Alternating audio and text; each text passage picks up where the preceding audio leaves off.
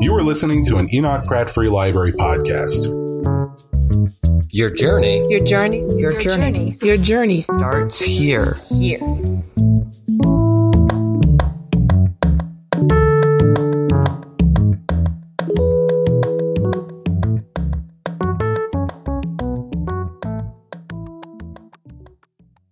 Good evening. I'm Tracy Diamond, the Adult Services Coordinator at the Enoch Pratt Free Library, and thank you for joining us and welcome to a special presentation of Writers Live. Today, we're so thrilled to have Marita speaking about Us Against Alzheimer's. She is an Alzheimer's activist and the editor of the multi-chronology I just mentioned, Us Against Alzheimer's, Stories of Family, Love, and Faith. This groundbreaking anthology presents 40 narratives, both nonfiction and fiction, that together capture the impact and complexity of Alzheimer's and other dementias on patients, as well as caregivers and family. Tonight, we'll also have readings by Katya Ulis, and Lauren Francis Sharma, both also excellent writers from the area. So we are so thrilled to have all of them here tonight. So please give a warm welcome to Marita Golden.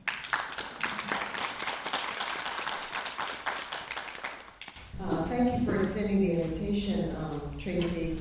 She got in touch with me back in August. So the book hadn't really come out yet, but she wanted to make sure she got me. So thank you for that, and thank you all for coming out on a not so great night. This is a topic that has kind of obsessed me and engaged me and inspired my imagination for the last 6 years. I don't have any personal connection with Alzheimer's disease, but about 6 years ago, I was called, I think literally called spiritually, to write a novel in which an African-American family living in Washington, D.C. was living with Alzheimer's disease. I spent 4 or 5 years researching the book, spending time talking to families, spending time in a memory care unit. And while I was doing research for the book, I discovered the statistic that African Americans are twice as likely to develop Alzheimer's as whites. So when I finished the novel, I then spent another year doing a story for the Washington Post Sunday magazine about why African Americans have so much Alzheimer's, which I've been talking to researchers and people involved in clinical trials, and that's how I found out about the organization Us Against Alzheimer's.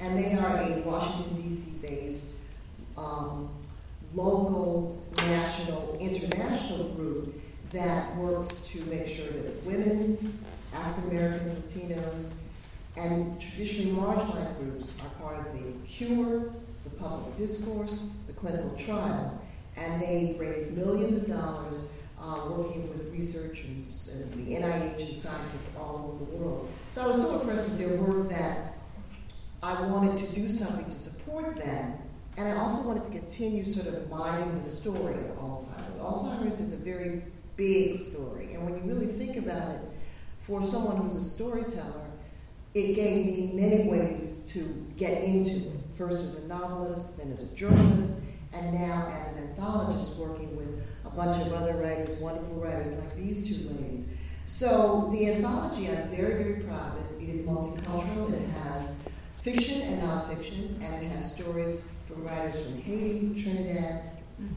Dominican Republic, and India. So this is a global look at the experience of Alzheimer's.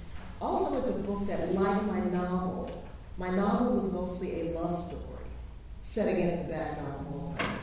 And this is a book that really celebrates the love, the loyalty, and the devotion that families call on as they care for people with Alzheimer's. There's a very, very moving piece in the book written by a journalist who is living with Alzheimer's.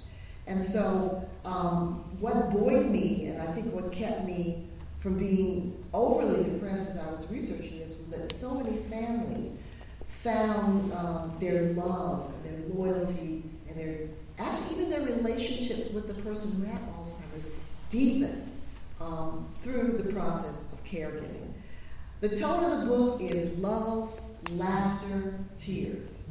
And Lauren and Katia are going to read 2 fictional pieces. I'm going to read a little section from an essay I wrote that describes my visiting a friend, a neighbor of mine, who was diagnosed with dementia, and how we actually had the most intimate conversations that we had ever had. And then I'm going to follow that by reading a short piece called Fear and Laughter by Lisa Friedman, and it's how families deal with dementia and Alzheimer's, and how laughter is often the weapon. This is from Be Here Now. This is during a visit that I'm making to my former neighbor. Her name is May. And I brought a picture of myself as a little girl, a 6-year-old, in Greensboro, North Carolina, standing with my mother and father, to show her. And that sort of stimulated her to tell me stories about her own life. And she said, I was Daddy's favorite. The favorite, he told me that, she says proudly. Telling me where she's from, she's telling me who she is. Coherence and memory and confidence return as May tells me about her family's farm in Wilson, North Carolina. Hating the farm but loving her family. Reading the books brought at Christmas time by her mother's sister, Aunt Sue, from Newark, New Jersey. I knew I didn't want to keep working on the farm. None of us did. Daddy and Mama didn't even want that for us. And I got in my head that I was going to be a secretary. And so she became one, working at the Pentagon for 40 years until her retirement. She'd come to Washington and taken the civil service test, the successful passing of which in the 1950s and 60s was a nearly hollow entry into the middle class for generations of African-American strivers like May and Jimmy, her deceased husband. If you had a good government job, was felt back then, you were set for life. Why do I feel so close, so connected, just by the recitation of her past? I sit with an 80-year-old woman who is unsure of who I am, trying to discover who she is. In those moments, I feel the deepest tenderness for May and for myself. And after years of being her neighbor, this is the most intimate conversation May and I have ever had. And then she asked, pointing a spindly finger at me and looking at the photo, "You Jimmy's sister, right?"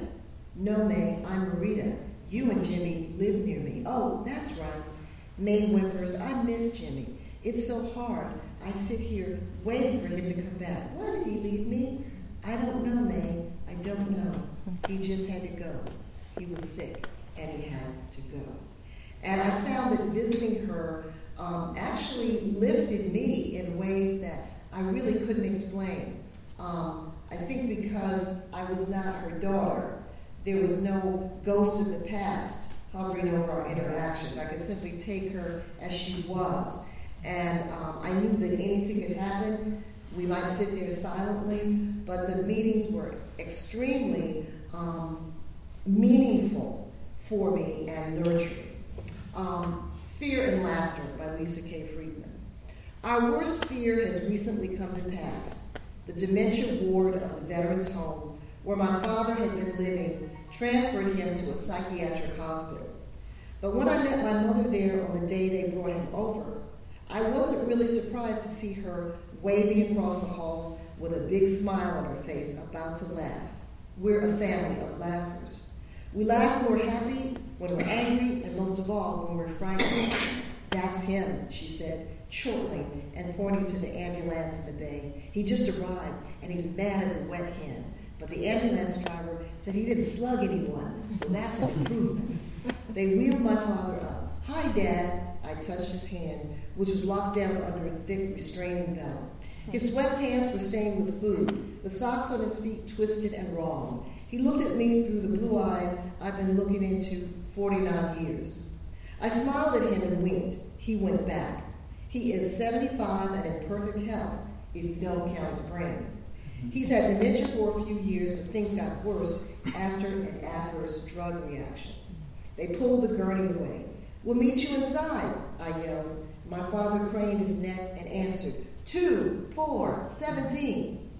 My mother and I followed someone into the admitting office to do the paperwork.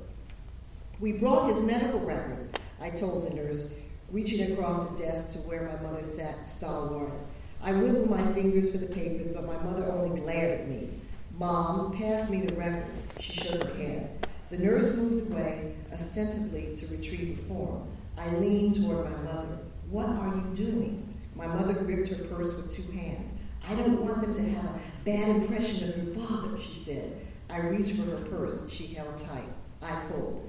"We probably shouldn't have an altercation," I said, pausing. "It might look bad." My mother smiled. "Look bad? We're in a mental hospital. Who cares?" We both began to laugh, gently at first, and then with increasing gusto. By the time the nurse returned, it took all of our shared strength to stop. The nurse handed us an information sheet. "This is the number of the telephone on the ward," she said, pointing with her pencil.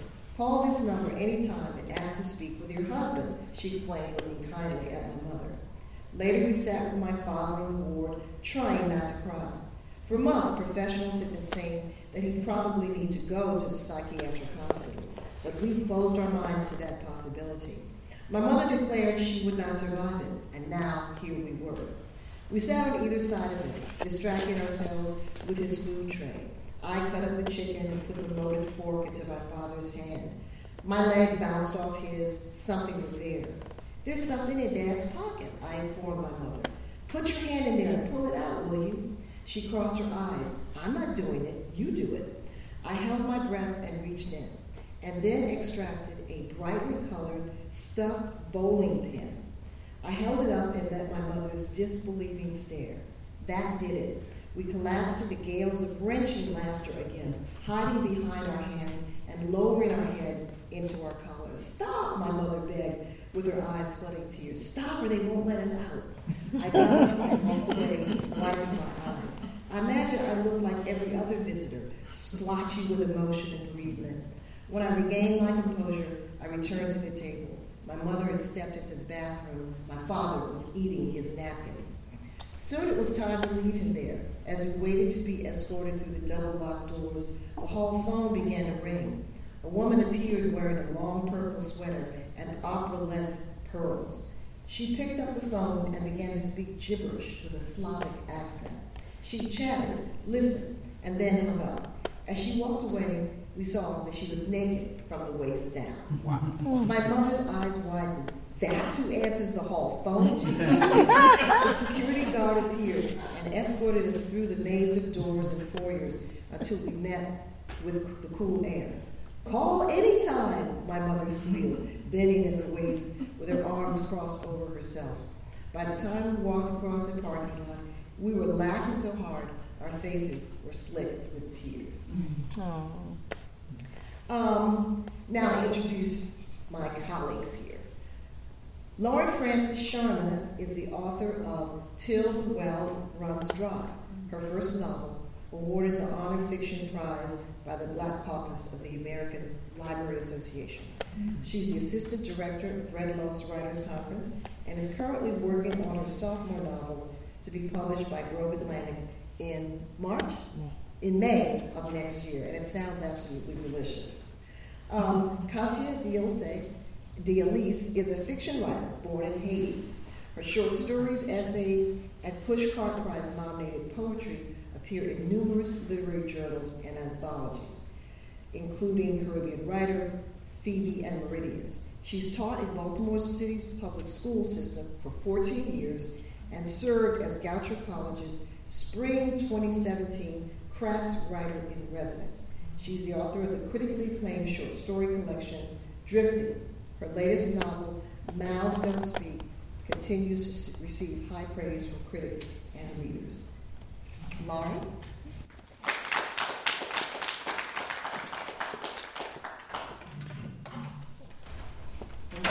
Thank you to Marita for inviting me here tonight and for me to be a part of this wonderful anthology. I'm really excited about it. And thank you to the Pratt Library. It's really nice to be back here in this beautiful library, and you guys have done a fantastic job with the upholstery in this room.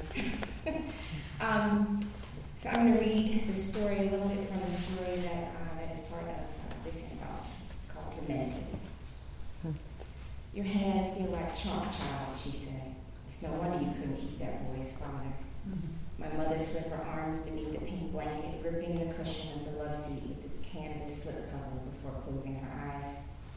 I sometimes convinced myself that what my mother said was not what she would have said before the diagnosis.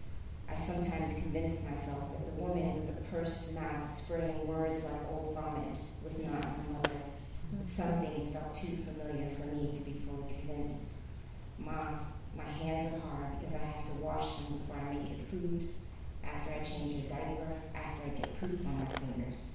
I wanted her to hear me, but instead she rubbed her face, the mustache she once tweezed on Sunday nights, thick and curly. Ma had been a school principal, a church organist, a woman who thumped me with a red leather Bible if I didn't wait for school. She wore cockatoo brooches at the neck of her blouses and double girdled her behind because she didn't want to tempt the masses. My mother was a sanctified, respectable woman who had put herself through college by the time I was 7, who had earned her master's degree by the time I was 15. And when Ma was accepted into her doctoral program and Daddy did what was expected of a man like him, Ma shamed him, spared him the shame of divorce, and instead sent his mistress a handwritten note about what to do at nights when he choked in his sleep. Just knock him on the forehead, she wrote. Demented, dementia, day used to convey something as lacking or without. Mens, meaning sense or mind, demens, which to me sounded very much like demons, for my mother seemed often a woman possessed by an uncertainty that had never been hers before. My mom, who was once so certain of herself that she rewired our house for stereo sound only with a Radio Shack manual. This mother of mine didn't remember her own name. I had been an only child and was raising a boy alone when Ma came to live with us. I didn't want to take care of her. This was not something one said. And yet, I didn't want anyone to say that I had not. Ma had always been honest about the burdens of motherhood. When I told her about my pregnancy and my intention to quit law school, she told me I'd been her greatest cross and would also be her greatest failure. Children eat brains, you know. You're going to wake up and your mind won't be your own. You'll feel hungry when that baby's hungry. You won't remember what you want, what you used to enjoy. Somebody will ask you what makes you happy and you won't know. You'll see. Raising my child will be an honor. I'm not you, I said. You believe that? Which part? She laughed and told me to call the clinic. My mother's laughter used to embarrass me. She didn't laugh often, but when she did, it was hearty and throaty. My childhood friend Simone once said that my mother's laugh was uncouth. When I asked Mom what that meant, she said it meant ghetto. That degauched mother of hers must have told her that, Ma said. I'm going to bake them a cake and put a big black laughing face on it. My mother giggled herself to sleep when she returned from leaving it on Simone's doorstep. Get it away, Mom waved her hands about her face now. I ate already. Often Mom did not remember to eat, did not remember having eaten. Every morning before I took Charles to school, Ma protested when I set her blue plastic breakfast plate down before her. You're trying to make me fat like you. Yes, Mom, I gained weight. I had put on 36 pounds since she took over the first floor of my house. I couldn't afford new clothes, so zippers remained unzipped, buttons remained unbuttoned. 9 pounds for each year you've been here, I mourned. A year after she moved in, Mom began to shout each evening at sundown. They told me this would happen, and yet this was when I began to dislike my own mother's face. A monstrous sunken mask, it seemed to me, cheeks sagging, deflated balloons, jowls plunging like a memory, a quicksand in which lost things would never be found. And in the whites behind the black peoples, there seemed no life or meaning, only the reflection of my own soured and exhausted expression. My childhood friend Simone had a mother with a face from a Spiegel's catalog. Her name was also Simone. This name recycling was something my mother said one did when one thought too much of oneself. Ma said Miss Simone thought too much of herself. Miss Simone was the sort of woman that the boys on corner posts whispered about. She had sharp Nordic features, but her skin shone the color of Werther's butterscotch. A fine woman, my father said once when Ma plated his food. My mother didn't disagree, but she made sure to give Daddy only one dumpling of his chicken that night. Simone's father worked as an engineer in Trinidad. When he arrived to the United States, he couldn't secure a better job than hauling parts at Union Carbide on the night shift. He spoke 3 languages, and Miss Simone expected she would have a good housekeeping kind of life. After she realized her husband would come to nothing much, Miss Simone took to having an affair with a bearded Frenchman who taught physics at Hopkins. This ended when Simone's father left a buffed machete on the passenger seat of the professor's restored BMW with a note that read, "Made in Trinidad." Outside of receiving Ma's initial diagnosis, I found myself not surprised when Miss Simone began her weekly visits. Most surprised when Miss Simone began her weekly visits. She drove on Sundays from her retirement townhome in Pennsylvania to the suburbs of Washington, D.C. Together, my mother and Miss Simone watched Lifetime television. "You should call Little Simone," Miss Simone said each week before she left. "I'm sure she'd like to tell you some things." I hadn't spoken to Little Simone in over 20 years. I didn't tell Miss Simone that I followed her daughter's posts on Instagram, that I thought that except for the unfortunate loss of her natural eyebrows, Little Simone was just as cute as when we were little girls. I told myself that speaking to Simone would remind me of my mother's better days and make the pain of losing her worse, but I knew it was more than that. "I can't come over no more," Little Simone told me one early summer's day in the alley behind my house. Someone had left their hose running, and I recalled the sound of trickling water like a brook, babbling.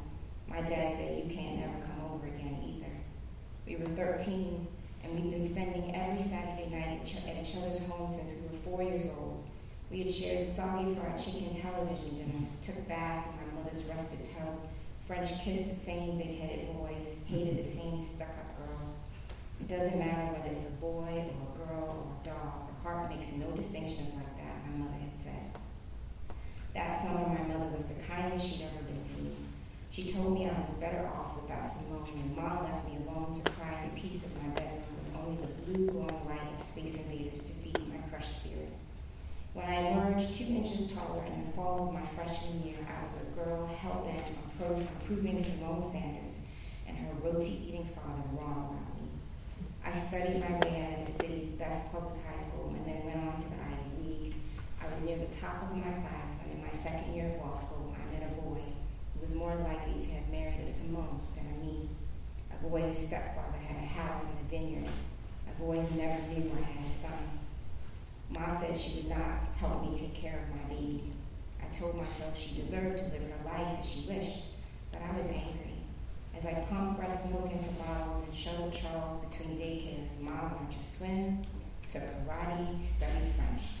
"You only study French if you plan on going to France." "Maybe I'll go to France," she said. "You're never going to France." I was sometimes an awful child to my mother.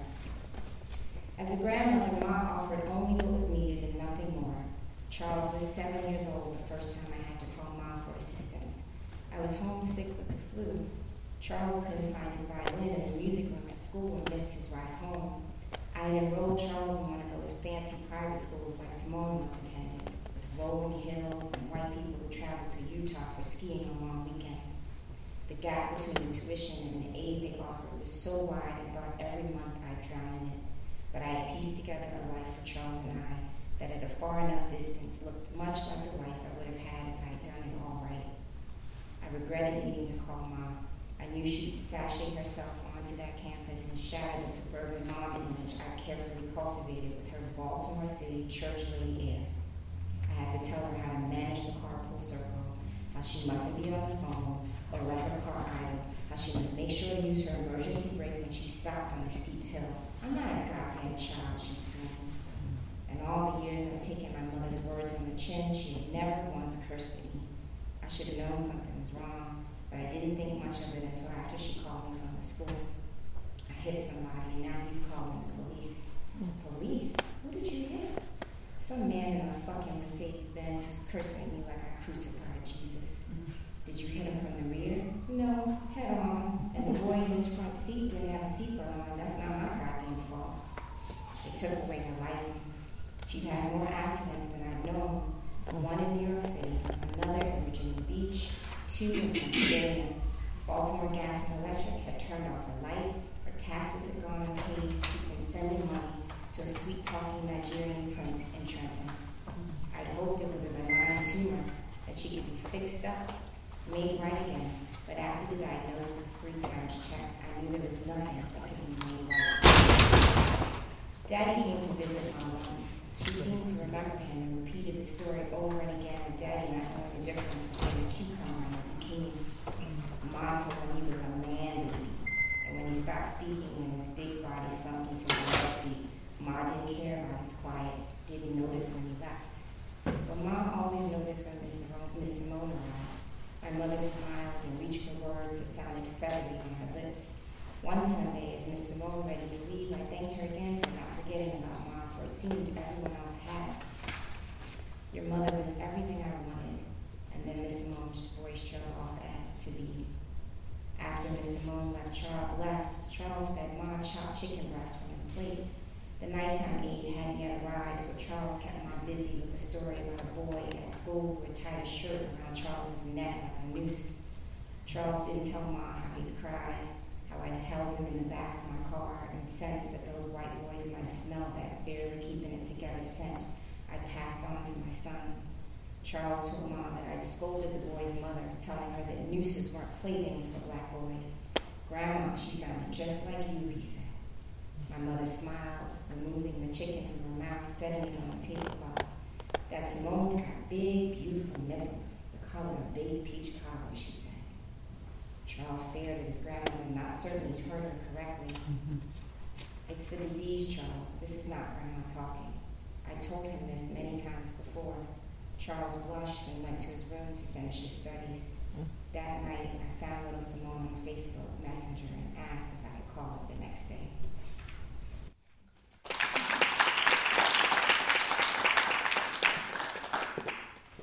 Hi, wow, listening to these stories. This to me is more than a book. It means so much. And I think it's going to mean so much to so many people all over. I, unlike some other people, have had experience with family members who have suffered and didn't do very well with this awful disease. And I truly hope that at some point, like so many other horrible diseases, that we'll be able to find something in a way to alleviate the pain that goes with this. I'm very thankful to you, Marita Golden. This is unprecedented work, and I'm just really grateful to have the opportunity to be a part of it. I love you and Laurie Francis Shaw. I'm happy you're here, and the library is gorgeous, and I'm happy to be here. And if I could find my story in here, that would be awesome. And I kind of got lost in my way here, and I really had to think about that. You know, imagine being in a place that you know, familiar with it, and driving down the road and wondering, is this it? This can't be it. And I'm looking for the street name, and it just, as familiar as it looked just as unfamiliar. And I really had to think about that and how clearly I cannot fathom what it must be like to be in the throes, full experience of this disease, but just, if you can, just imagine. So my story is called Golden Anniversary. And I was so glad that I wrote it because, Marita Golden? But again, a golden anniversary, the 50th, right? Mm-hmm. And I will read it for you. It's very short.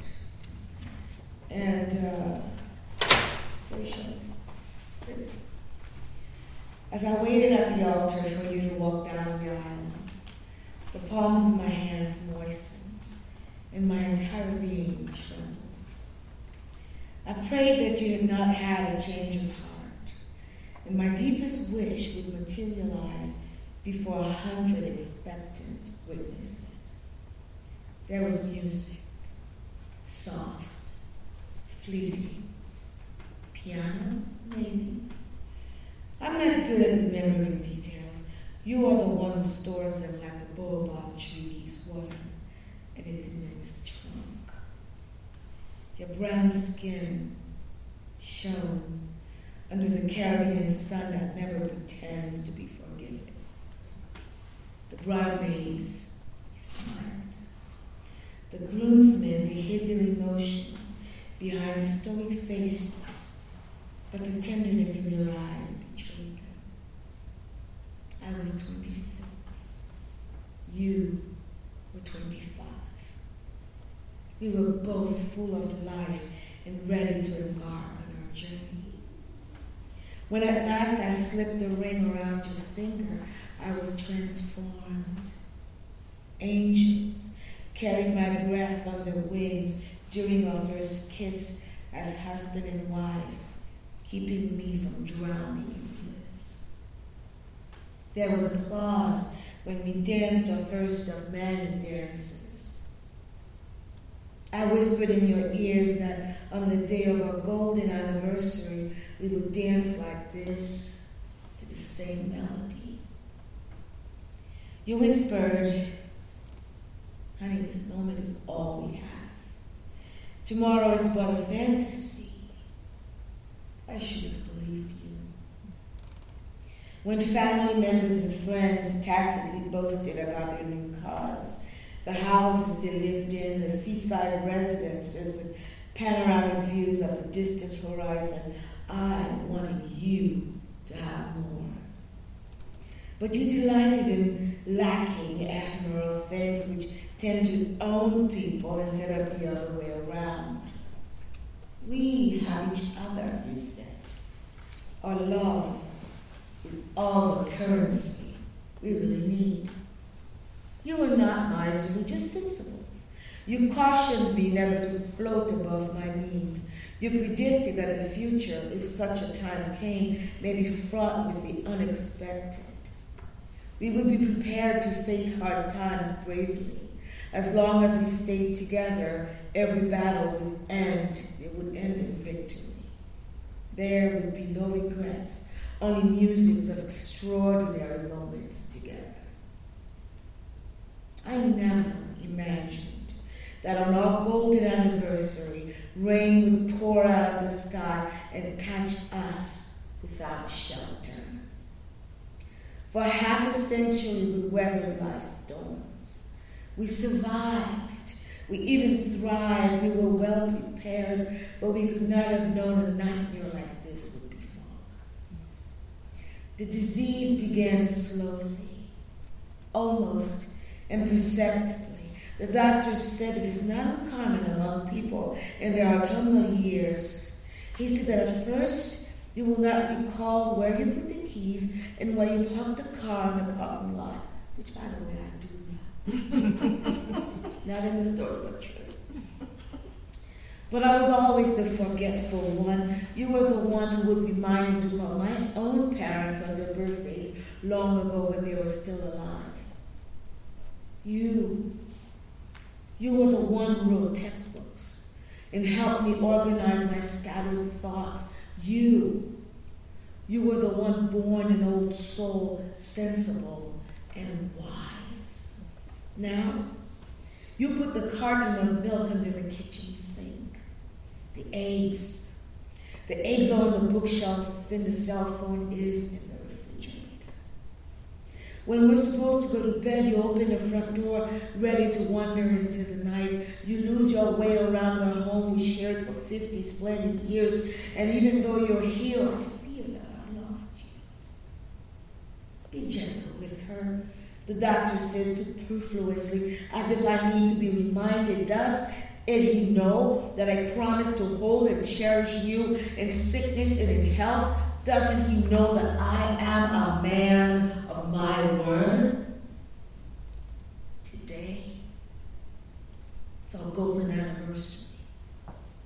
The treasure trove of memories that always flowed from the wellspring inside of you has been ransacked, has been vandalized. When your eyes are not vacant, you stare at me as if I were a stranger. To be fair, I have changed. There were deep creases around my mouth and eyes, but I could not have changed so much that you would not recognize me. Our life savings are remembrances. Our memories have been stolen. Your collection of ancient tales that were passed down to you like priceless heirlooms have dissolved into the thin, invisible air. You used to love talking about the history of your birth country. You could recount verbatim chapters from books about the only successful slave revolution known to man. We made pumpkin soup every New Year's Day to celebrate Haiti's independence in 1804. Now the holidays run one into another and hold no special meaning. When people disparage your birth country, you would hush them with the same detailed lectures you spent decades perfecting at the university. It pleased you to impart knowledge to thousands of wide-eyed students who adored you. The history of beloved Haiti is no longer with you, is it? You've forgotten the names of the founding fathers and mothers, haven't you? I watched as you search your mind for answers to questions that you once formulated, but nothing comes. Our 50 years together have plummeted irretrievably into a murky pool at the bottom of a canyon, but I dare not ask you to reach that far into the unknown. It would not be safe. I asked you to reach that far. I could not do it, but I would reach in with my arms. My arms are useless unless you are in them. The doctor says it's not unusual for someone with your condition to forget his or her own name now and again. Why should he expect you to remember your name when I spent decades calling you sweetheart, darling, honey, my love, anything but the one on our marriage certificate? Those 100 witnesses at our weddings 50 years ago, they're not here, but I am and always will be. There are no groomsmen today, no bridesmaids. I want to play our song, but I have trusted you to remind me of that melody. I will wait for you. I will wait for you at this altar in silence, praying that you will have a change of heart and emerge from the labyrinth where you reside now. I will wait until you return, if only for a brief moment. I will wait to dance with you. I want you to dance with me to the rhythm of our hearts. Thank you.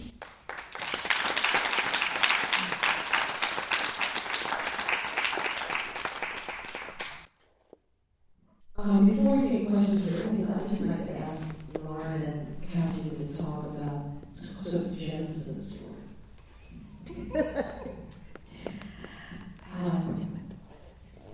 So my husband's grandmother is suffering from this disease now, and I guess it's been coming on for quite a while.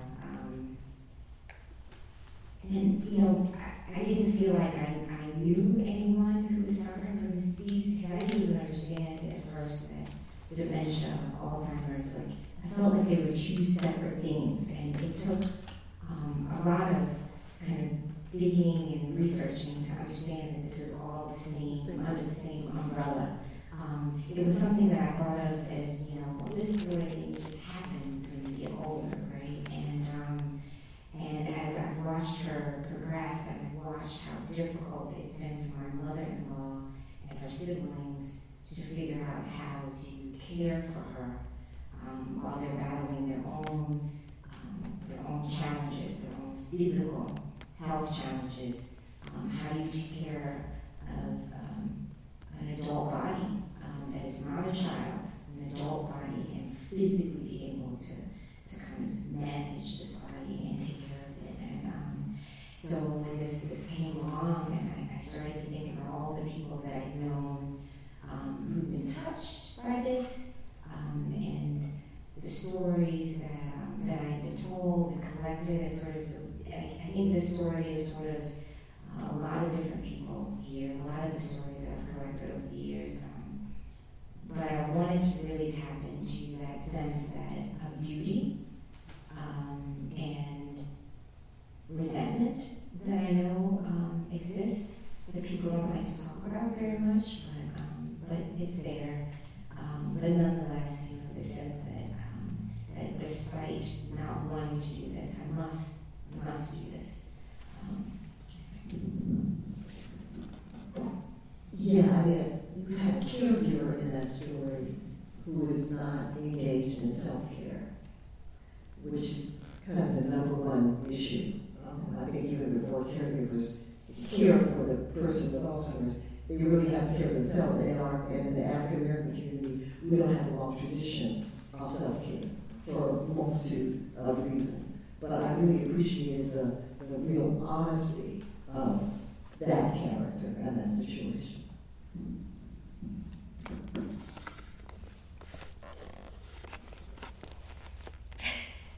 I am witnessing presently a family member who was a keeper of memories. And it's funny because his mother passed away recently at the age of 103 plus 11 months and 30 days and 9 hours. She was just right there to be 104.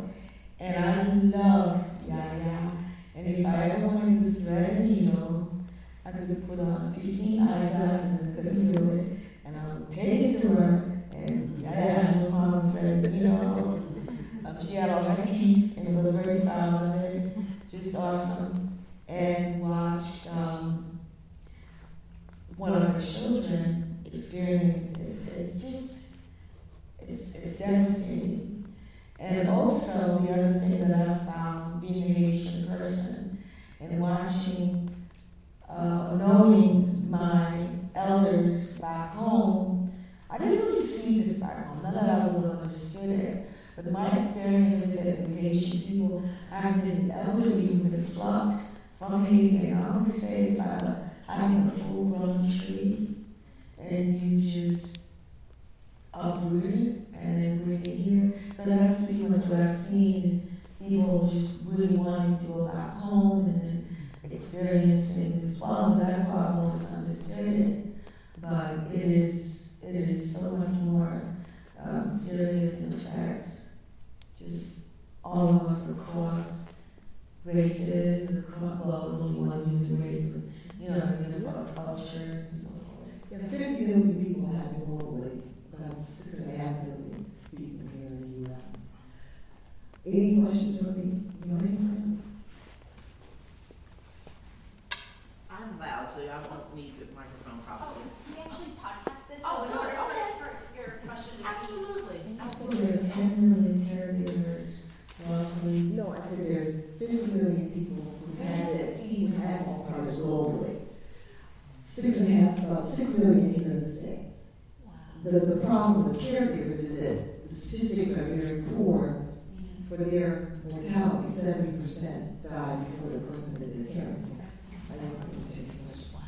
Hello, Ms. Golden. I'm Jacia Gavin. I'm Joanne Gavin's daughter. I met you at the Hurston Wright. Right. I have a quick question, and I'm hoping, I'm going to start off with this phrase that was famous in the African American community, ain't got time to die. Ooh. And I say that because we talked about the caretakers not having time for self-care, and they end up going before the person that they're caring for. Yes. One. I also want to focus on music as melody. I've been noticing when I have friends who are dealing with family members with dementia and Alzheimer's and moving into that twilighting stage, etc., that music kind of brings them back. Definitely. Did you all fold music into your all's experiences? Definitely. I mean, they've shown that, there's studies that show that music really does have a powerful calming effect on the minds of people with dementia and Alzheimer's when they are agitated. Music, playing music, listening to music, activates more parts of the brain than any other thing that you can do. So, music is really, really very powerful. I think that studies have shown also that it's even more effective when the music is music that has special meaning for the person. Like say if they like classical music or if they love Motown. So that music resonates with their spirit, their soul, and really dialogues with what they're going through. Yeah, so that's very, very powerful. Thank you. Hi, good evening. Thank you for you guys coming here. You guys represent something special to me. I've been reading about Miss Golden, and Miss Yulis is a compatriot. I do have your book, so you can sign it for me. But I have a personal connection with Alzheimer. My name is Cholet Josue. I am a neuropsychiatrist, and that's my specialty. We can talk about a lot of things, about what I've seen when I meet my patients. Lately, I've been moving more into integrative medicine, which we call holistic. And what you meant, Katya, is that I always ask my patients, what are the undercurrent, the fabric that keeps people together, that maintains memory.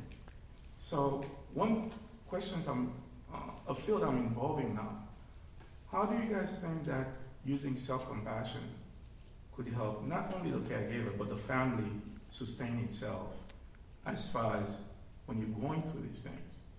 The practice of self-compassion towards oneself, and also you mentioned resentment, and that's what we know that self-compassion can help us. How do you guys think that including that into the caring, involving the whole family? Yes, you're talking about self-love. Yes. I do make a difference neuroscience-wise between self-compassion and self-love. Yes, but thanks. And self-love is kind of a struggle for African-descended people in the New World. And that's what I mean. Yeah, and I think that, for example, last night I did a program and we were talking about the inability of people to ask for help. And I was saying that many people who have someone they're caring for feel that they only can ask the people in their biological family. They can't ask anyone outside the family, which is not true. Many people who've been their friends, their neighbors, would be actually honored to come in and offer some kind of support. But in the African American community specifically, we don't want people to know our business. We have a whole issue around maintaining status.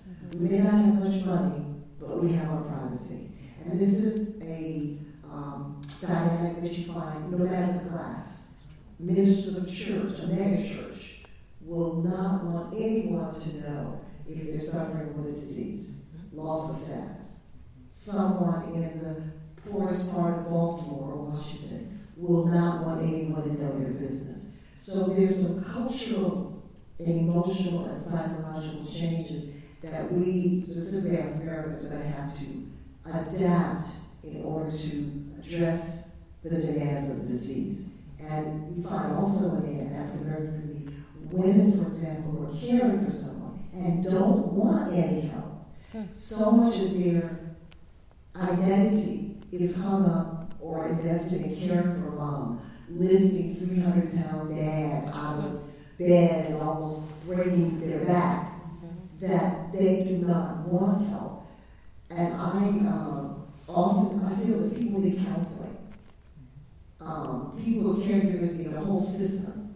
First, you have to recognize that they need the system. They have to acknowledge that they need support.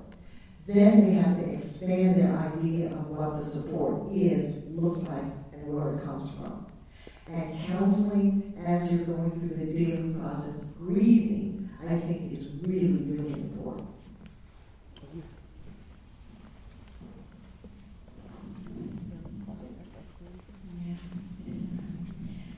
Yeah, I totally agree with Marita. I do think that Marita, when she was reading earlier, there was something that came up about her conversation with May and getting to know May on a deeper level. And sort of this disease sometimes allows people to see people in ways that they hadn't been able to see, and things that come out of the mouths that wouldn't have come out when there's so much more guardedness. That's true for my grandmother-in-law. That's true for May, and the story that she shared with Marita. And my character, I didn't read the whole story for you, but my character also finds things out about her mother that she would never have known but for this disease and that utterance that I mentioned at in the last paragraph. That in itself can lead to compassion. That sort of the walls down gives you some space to be able to look at this person and be reminded that they are a real person with a history and love in their hearts, and despite the resentment of the burden that you of taking care. I think there are moments, glimmers and moments with every caregiver where they recognize that this is someone that they love, that used to love them and used to care for them.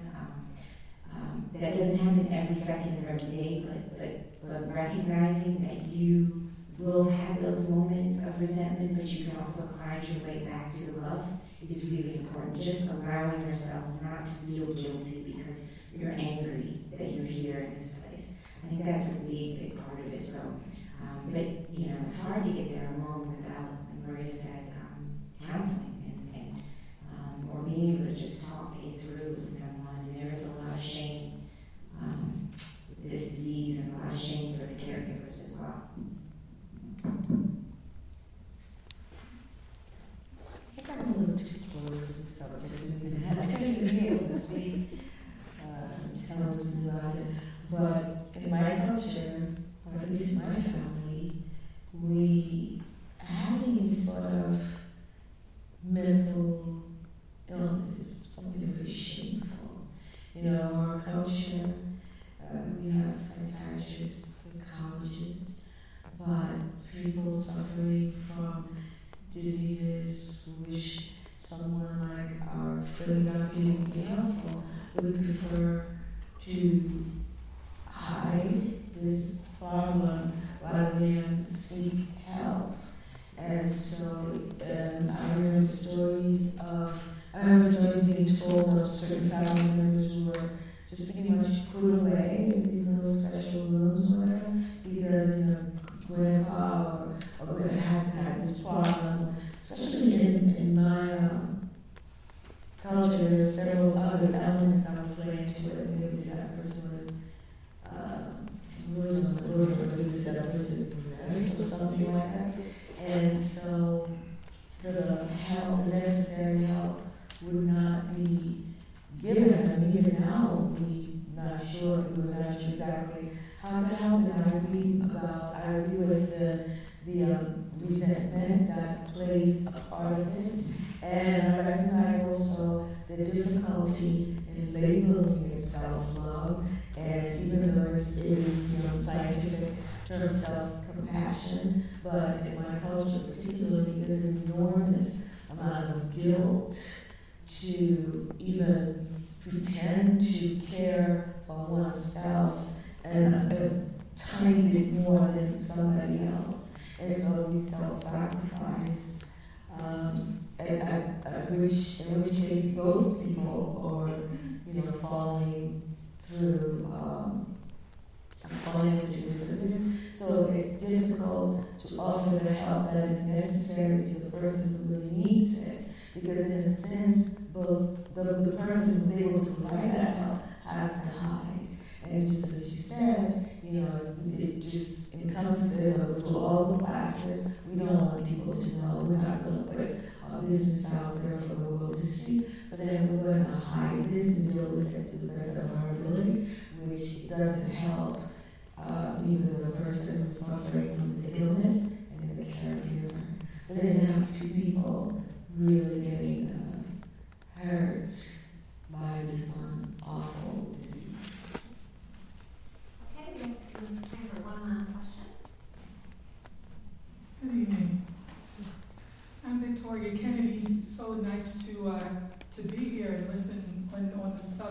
think it touches a lot of families, and as you all were saying, a lot of families within the Black community, 4 people within my family were affected by Alzheimer's and dementia.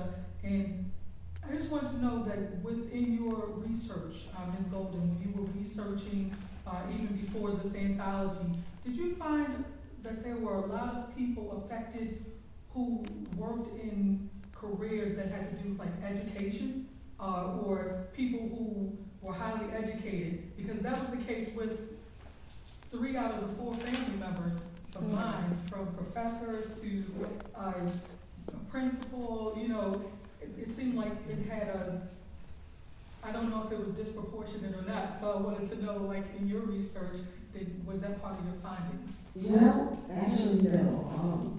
Alzheimer's is an equal opportunity disease. I think that what happens is that we're shocked when a person of high level education or high level intellectual creative achievement develops Alzheimer's. Because if a person who, say, is a janitor or someone who had not manifested distinguished, artistic or intellectual abilities, we really relate to the disease kind of differently with them. But we're very shocked, and we feel it's doubly cruel for a person of great intellectual achievement or artistic endeavor to develop the disease. But in actuality, Alzheimer's does not care.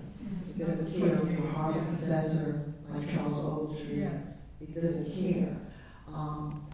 In the African American community, among the reasons why we are disproportionately affected, that there's a gene, the ABCA7 gene, which in African Americans gives us an extra opportunity to develop the disease. Everybody has a gene that you could develop Alzheimer's. Most people ignore it. So we have the gene that everybody else has. Then we have an additional gene that predisposes us towards that. Then in addition, we suffer from our bodies, I feel, are incubators for the poorest health in this country. The long history of enslavement, segregation, lack of access to all kinds of opportunities in healthcare basically breeds in our bodies more cancer, more diabetes, more obesity, more of the things that kill our brains and kill our bodies. So that our bodies bear witness, I feel, to what we have experienced in this country. So, Alzheimer's affects us more, and that's why it's so important that we get involved in the clinical trials. In all these clinical trials, we're only 3% of the people enrolled in clinical trials to find a cure. And we need to be enrolled in them because what's happening is the drugs are being created, but they haven't been tested on us. So when they're on the market and we take them, the first time we take them, we're being tested. But see, then that's another area of paranoia within the Black community. Yeah, because absolutely. of experimentation with drugs. But the fact is that if you go to, for example, this auditorium was full, and I said, Dr. Goldberg, who's a very good friend of mine and a major researcher, is looking for Black people to be enrolled in a clinical trial for Alzheimer's. 80% of the people in this room would say yes, even despite the Tuskegee experiments and all the experimentation. If African Americans know that the tests are going to be open, honest, that after their sample is taken, people will continue to be in touch with them. The blood will just be drawn and then they'll be forgotten. As long as they know that it's going to be transparent and honest, Black people will sign up. But the problem is that they aren't very often asked. They are not asked in the settings where we live, where we play, where we are. But the myth that we will not participate, no, we will. It's just that we aren't solicited as often as we need to be. So there's a lot of work to be done. But the good news is that of all the findings about Alzheimer's, The most heartening is that the simple things like exercise, movement, and a good diet are medicine that will keep Alzheimer's at bay. If you have it in your family, you could get it, it may skip you. But no matter what, move, eat fresh foods. And I'll never forget, one researcher said that if he had to choose the one thing that would keep a person from getting Alzheimer's, it would be to have a wide and diverse network of friends and family that they cared about. Because connecting with people, enjoying people, laughing, meeting new people, keeps all this going. So live a good life, eat good food, go to the doctor and move. If I may, that was one thing that was beautiful in my country. You know, elderly people who were truly valued, and nobody drove anywhere. They walked wherever they needed to go. And then the food that we needed to eat was grown right in the backyard or in the front yard. And it was a community, it was a lacoon. People came to you from next door with a cup of coffee in the morning. You know, let's have coffee together. They sat on the porch. And at night, the elderly, they were the ones who sat there and told the stories, brought down all the way from West Africa way back when. So they were remembering these stories and passing them on down. The other thing I think is to be very important is that we need to revere our elderly just in the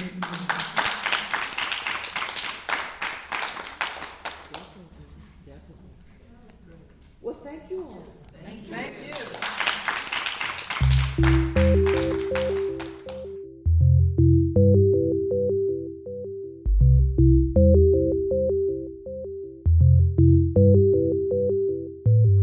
This podcast is a production of the Enoch Pratt Free Library and the Maryland State Library Resource Center. For more information and to access more library resources, please visit prattlibrary.org.